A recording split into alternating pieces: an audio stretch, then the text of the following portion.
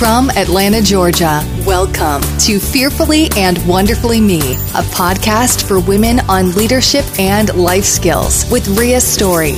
Rhea shares powerful life and leadership principles, helping you maximize your potential and become the woman God created you to be. Hello, everyone. Today's episode is on courage. And, this is courage is one of those characteristics that I think we develop, particularly as we mature, as we grow ourselves, as we develop our character, we find the ability to grow and develop our courage. Because let's face it, life requires courage because there are always going to be things that challenge us, things that maybe create worry or fear. And we can let those things hold us back sometimes. I've known people who wouldn't go get the job of their dreams because they were afraid of changing jobs. They were afraid of what the new opportunities might bring, or maybe they won't like the new situation as much. Often any change can bring fear with it if we let it, because there is always that concern of, what if I don't like the new state? What if I don't like the new possibility? And that's certainly an option, but fear also holds us back from maybe holding those difficult conversations that we need to have. Sometimes we're afraid to have them. We're afraid to actually clear the air. And sometimes courage is required just to stand up for what we believe in, to stand up for what's right, even when it's not the easy thing to do. I love Dale Carnegie's quote on this. Courage always comes with the sun, he says. You can conquer almost any fear if you will only make up your mind to do so. For remember, fear doesn't exist anywhere except in your mind. And this is so true. We create fear in our head. I remember quite a few years ago, one of my friends and I were doing an adventure race, which is, it's a couple miles of running through the woods on a trail, and then it's biking, and it involves some kayaking, and they throw in some challenges along the way. So there might be an example of something that makes you think, like you have to solve some math questions along the way. And then there were some physical challenges too. I remember one year we had to crawl through a mud pit that they created. They dug out a mud pit and filled it with water, and you had to crawl not just through the mud pit, but you had to crawl through a tunnel in the mud pit. And one of the challenges a few years ago was you had to jump off this huge rock, and it was probably 20 feet down from the rock to the water. And not just jump off the rock into the river, but you also, the rock was kind of at a slope. So you really had to, and of course at this point in the challenge, in the race, you'd been in the kayak and in the water and swimming through mud holes, and you're soaking wet. So not only do you come up to this rock and you have to jump off, but the rock is at a pretty good angle. So you have to get a running start and then push off from the rock so that you land in the right place in the water. Well, up until that point, I really didn't have a fear of heights. But this particular year, I didn't really like the rock thing. Like it seemed so easy to slip or fall or maybe come off the rock the wrong way, or and so I knew the rock jump was going to be in the race. And when I heard the night before that it was going to be in there, I kind of was a little bit concerned, but not worried, not afraid. Well, the day of the race, and I have to say, in full disclosure, Grace is not my middle name. Um, I'm always more determined than I am graceful when it comes to anything physical.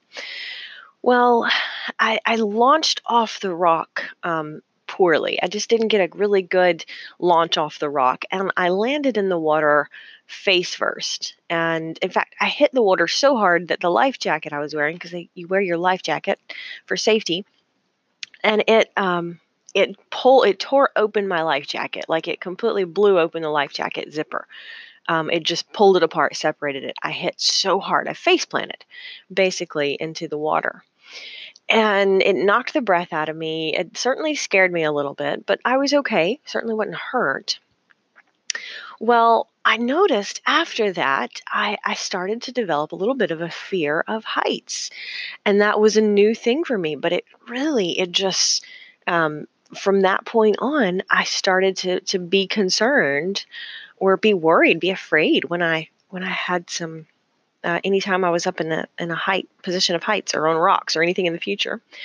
Well, the next year, I mean, I spent the whole year dreading this rock jump, and I knew it was going to be in the race again. Just because, sometimes we have intuition. We're like, oh, I don't really like that. And it's probably going to be back. And it was. So the following year, we did the same race again, same friend. And it came time we were blasting off the race. I mean, I think we were in first place at the time. And we came up to the rock, and here we go. And I was so proud of my friend. She just ran and jumped in the water. And I was sitting there, and I told her before she went, I said, I'm going to do it. I said, I don't like it. I don't want to do it. I really don't. I said, I'm going to do it. I'm just going to have to take a couple of minutes to overcome this in my mind. And I did. I took me a minute or two. I had to really just stop and think about it, which probably I should have just done it and not thought about it. But it took me a couple of minutes to to overcome that fear in my mind. And I was fine. I jumped off the rock. I landed fine. I wasn't hurt. And I realized that I really had created the fear in my mind. And I'd spent a year creating this fear in my mind. And I was so glad I was able to overcome that because, fear holds us back. In my case, in that situation, it was holding me back from finishing the race. And, my team member was waiting on me. I couldn't let her down.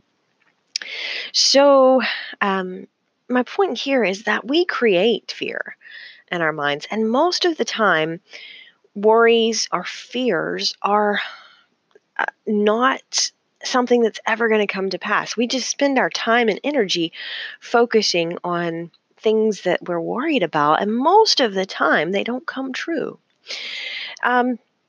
Robert Lee, in his book, cites a statistic that 85% of what we are afraid of never actually happens. 85% of what we are afraid of never happens. And it's not that as leaders or as women, or sometimes even as parents, we don't feel fear or anxiety or worry. We feel it, but we learn to overcome it. We learn not to focus on it. And that's really the key. I love Nelson Mandela's insight on this. He says, I learned that courage was not the absence of fear, but the triumph over it. The brave man is not he who does not feel afraid, but he who conquers that fear. And really, that's what it comes down to, is courage is conquering fear, not letting it control us. So here are three things to really think about in terms of overcoming fear or having more courage. The first is to identify your fear. When you find yourself not taking an action or not moving forward, stop and think about why. What is really holding you back? In my case, in the rock jump, it was afraid that I would hit the water so hard again the wrong way, and it had scared me and it hurt. But beyond knocking the breath out of me, but think about when you find yourself not wanting to do something because you're afraid. Courage means stopping and thinking about why. Now, there may be many things that you're afraid of: fear of failure, fear of making a mistake, fear of not being popular or not being loved, fear that others don't agree with you. But really, courage requires us to step into our fear and say, what am I afraid of? Identify that fear. Now, as I talk about this and having courage, I do mean those fears that we create in our mind. Obviously, if you have a fear of snakes, well, poisonous snakes can be very detrimental to your health. They can be dangerous. That's an appropriate fear. That's not really fear. That's just being cautious and wise and smart about a dangerous situation. So just do want to make the difference and the distinction between things that we are wise about because of the risk and fear that we create in our mind that holds us back. So number two, once you've identified the fear, identify what you can control. Once you've identified your fear, quit thinking about it. Quit thinking about it. Quit focusing on it, because we give more power to something when we focus on it. And instead, make a list of everything that you can control or influence or cause to happen instead.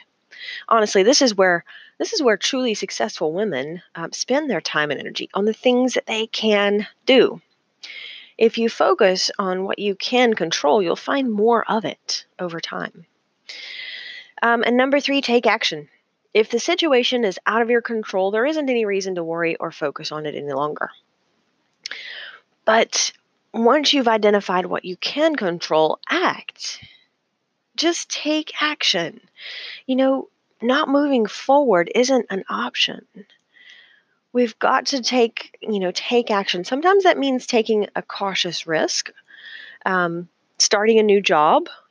Sure, maybe there is fear of, the situation being different, or fear of what if I don't like my coworkers, but life involves a little bit of risk, and courage is going to require us to identify those risks, be cautious of them, of course. But it's not letting those risks or potential hold us back. Being smart about it.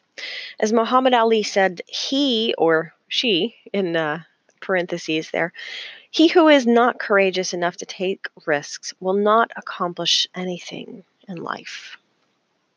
So we do have to take some risks. And courage isn't not being afraid. It's being afraid and acting anyway.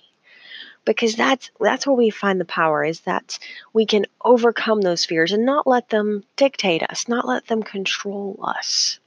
And that is the key, because life is going to be tough. There are going to be many situations that require courage, and overcoming those fears is huge in helping us move forward in life and develop our influence. Until next time. Start increasing your influence and maximizing your potential with Ria's audiobooks. Available at audible.com, amazon.com, and iBooks. Please visit riastory.com to learn about Ria's books, resources, speaking, and training programs. Thanks for listening.